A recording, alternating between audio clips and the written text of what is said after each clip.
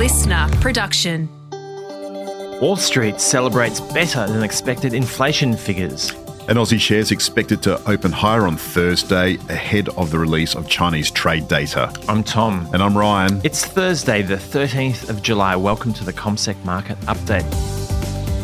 Ryan, what a night. It was exciting, wasn't it, Tom? New South Wales won a game. You know what we're doing with sport? I've heard mixed commentary on that or feedback, Tom. I've Have heard you? people don't mind a little bit of it, but as long as it's not too much. I'm an avid follower of the Tour de France. I watch all of the replays in the evening, right? Because we're gone are the days when I can be bothered staying up till 2. So perhaps there are people that do the same with the State of Origin. So we must be mindful of the gentle listener that is also going to be watching that replay this afternoon. Indeed. Well, congratulations to the Blues. Nonetheless, they finally won a game when it doesn't matter. Careers forward notwithstanding. All right. So, look, last night, really the most important risk event of the week was navigated, and it was a good outcome. Stocks moved higher. Bond yields fell. The S&P 500 rose 0.7%. The NASDAQ, arguably most sensitive to interest rate movements, up 1.2%.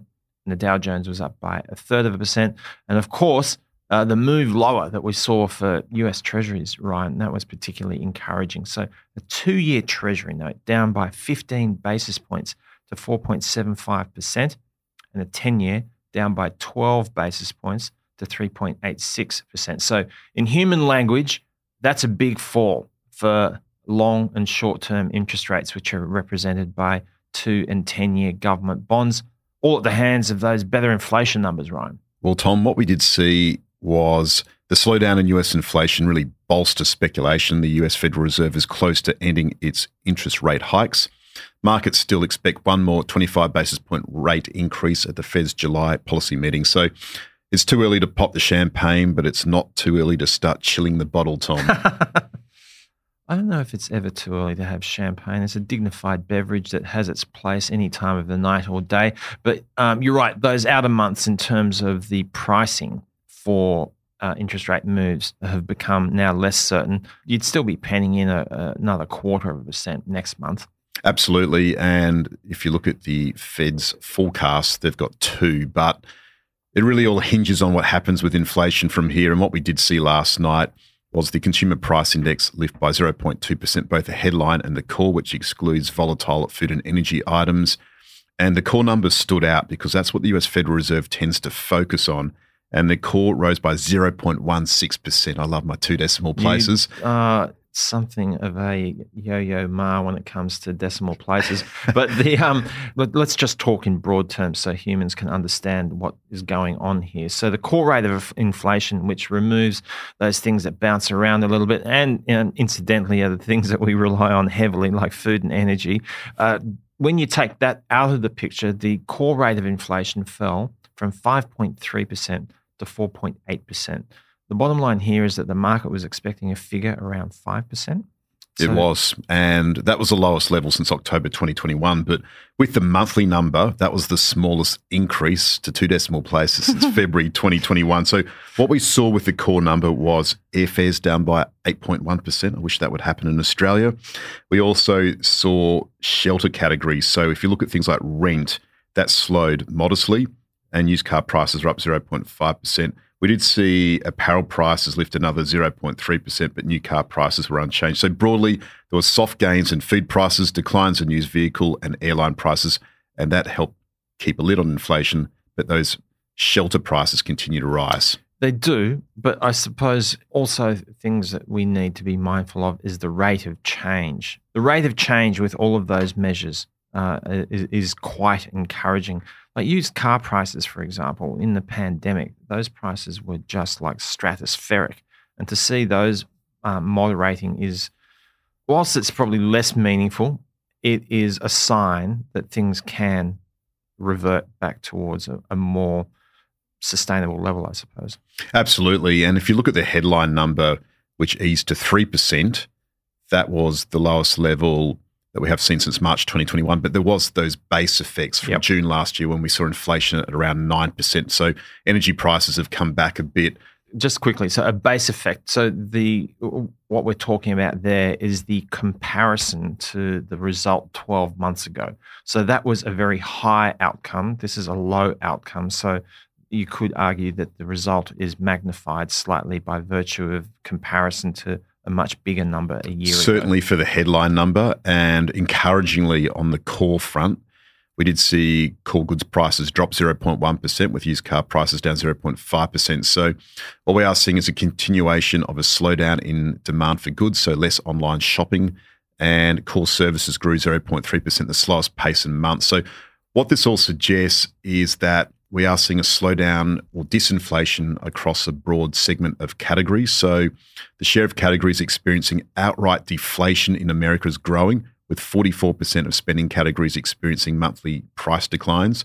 And now 42% of spending categories are showing annualized monthly price growth of above 4%. That's down from 69% in February. So we're heading in the right direction. We've still got some work to do from the US Central Bank, but certainly a slowing US economy, and the interest rate hikes that we've seen, 500 basis points, appears to be working. So quite a compelling set of numbers, which investors seized upon almost immediately, Ryan. So, for example, the KBW Bank Index, you saw bank stocks respond immediately. And in the early part of the session, that index was up by around 3%. Moderated a little bit towards the end of the day. It was up by about 1% at the close. But still, this is bumping along a level that's sort of been at for the last couple of months. The challenge is that there are regulators talking about needing to raise more capital for financial institutions. But fundamentally, when your customer base is under less duress with a moderation in inflation, that's going to be a positive as far as lenders are concerned. The Philadelphia Semiconductor Index is actually had a nice improvement as well. It was up by around 2%. The S&P Home Builders ETF. Now, this is interesting. Over the course of the session, it was up by about 1.7%. But in the last month, that index is up by around 17%. So that's not only a reflection of better inflationary outcomes, it's also a reflection of conditions for home builders in terms of a moderation of the prices that we've heard about in terms of the inputs into home building. So, these are the sorts of smaller indicators around the circle that you need to look at that give you a fuller picture of what's going on. And we heard from the US Federal Reserve last night. It reported its Beige Book, yes, which is a survey of various regions across the United States in terms of their economic activity. And they concluded that overall economic activity increased slightly since late May. So what this all shows is the US economy is being incredibly resilient despite these rate hikes. So in terms of other prices that we saw overnight, the US dollar was able to pull back quite a bit over the course of the session, and that lifted most other currencies. But it had quite a profound impact where commodity prices were concerned. So they were generally higher. Brent was up by about 1% in terms of oil prices to $80.11 US a barrel. Gold futures rose by 1.3% or $24.60 an ounce to $1,961 US dollars per ounce. And iron ore futures were up by 1.2% to $110.61. Ryan, that move lower for the US dollar was quite compelling as well, wasn't it? It was. It moved lower to a 15-month low. And what we did see there, as you mentioned, Tom, was broad-based support for commodity prices.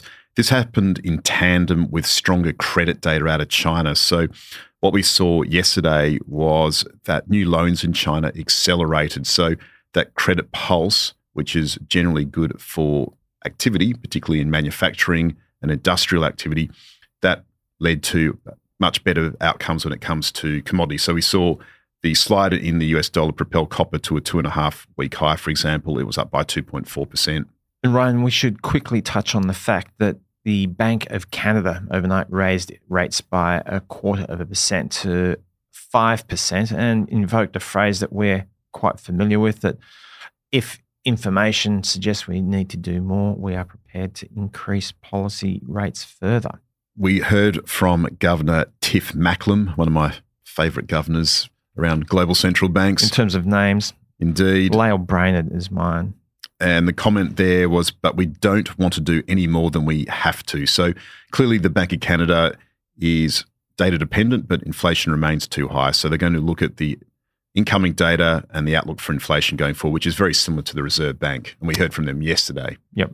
In fact, probably similar to every other central bank on the face of the planet. So also, let's just quickly reflect on Governor Lowe. Could have been his last public speech yesterday.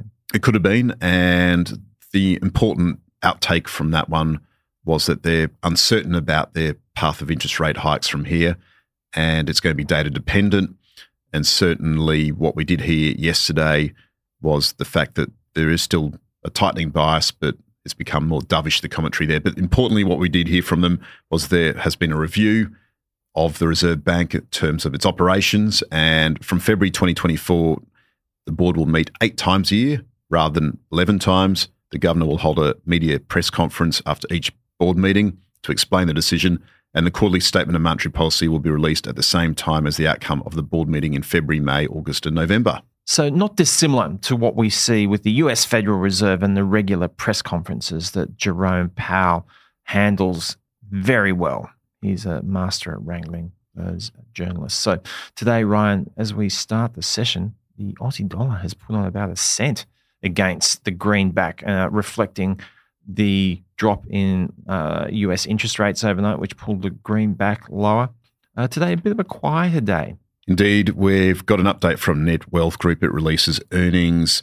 Not much on the economic data front from Australia, but Chinese trade data will feature. So look out for that. We're expecting to see a continuation of sluggish trade growth in China, and that could move the needle when it comes to commodity prices. Indeed. So thank you very much for tuning in this morning. Have a wonderful Thursday. Drop a comment.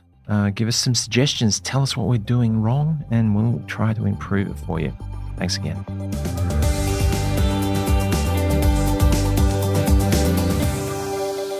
This podcast is prepared, approved and distributed in Australia by Commonwealth Securities Limited, ABN 60067254399 AFSL 238814. The information does not take into consideration your objectives, financial situation or needs. Consider the appropriateness of the information before acting, and if necessary, seek appropriate professional advice. Listener.